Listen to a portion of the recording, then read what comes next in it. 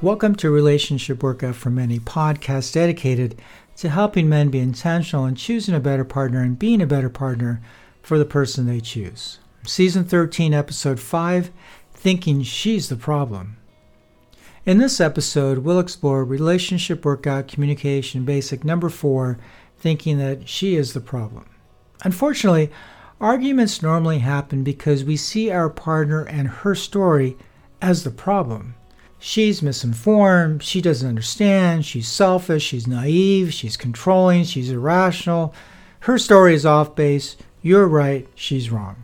Ironically, at the same time, she may think that you're the problem. You're misinformed, you simply don't understand, you're selfish, you're naive, you're controlling, you're irrational, your story is ridiculous. In reality, our arguments are almost never about what is true and what is false, but rather about what seems important at the time of the disagreement. Issues normally do not involve questions about who is right and who is wrong, but rather about conflicting perceptions, interpretations, values, and needs. Put another way, arguments often have the genesis in our expectations of how things should and shouldn't be. In other words, you should have done, just fill in the blank, but you didn't, so now I'm upset. Or you shouldn't have done, fill in the blank, but you did, and now I'm pissed off. Recognizing that your intimate partner is not 100% the problem in a disagreement is crucial for several reasons. 1, shared responsibility. Relationship issues are rarely one-sided. Viewing a problem as entirely the fault of one partner oversimplifies the complexity of relationship dynamics. Acknowledging shared responsibility encourages a more balanced and fair approach to resolving conflicts. 2, promotes open communications.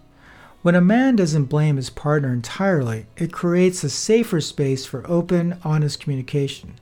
Both partners are more likely to express their feelings and viewpoints without fear of unjust blame or criticisms. 3, encourages self-reflection.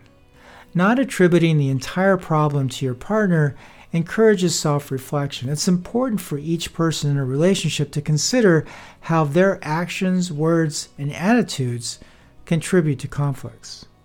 4, fosters empathy and understanding. Recognizing that both partners contribute to issues helps foster empathy and understanding. This mindset encourages a man to see things from his partner's perspective, leading to a more compassionate and empathetic approach to problem solving. 5, prevents resentment. Blaming your partner entirely can lead to resentment and a feeling of injustice. This can erode trust and intimacy over time.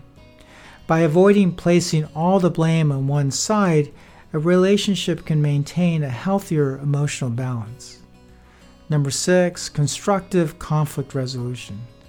Understanding that both partners play a role in creating and resolving issues leads to a more constructive conflict resolution strategies. It moves the focus from blaming to finding mutually beneficial solutions. And 7, strengthens the relationship.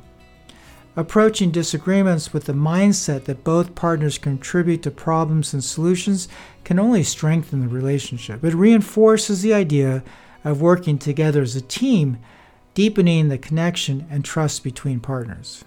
In summary, not viewing your partner as 100% the problem encourages a more balanced, empathetic, and constructive approach to resolving disagreements in your intimate relationship, which is essential for its health and longevity.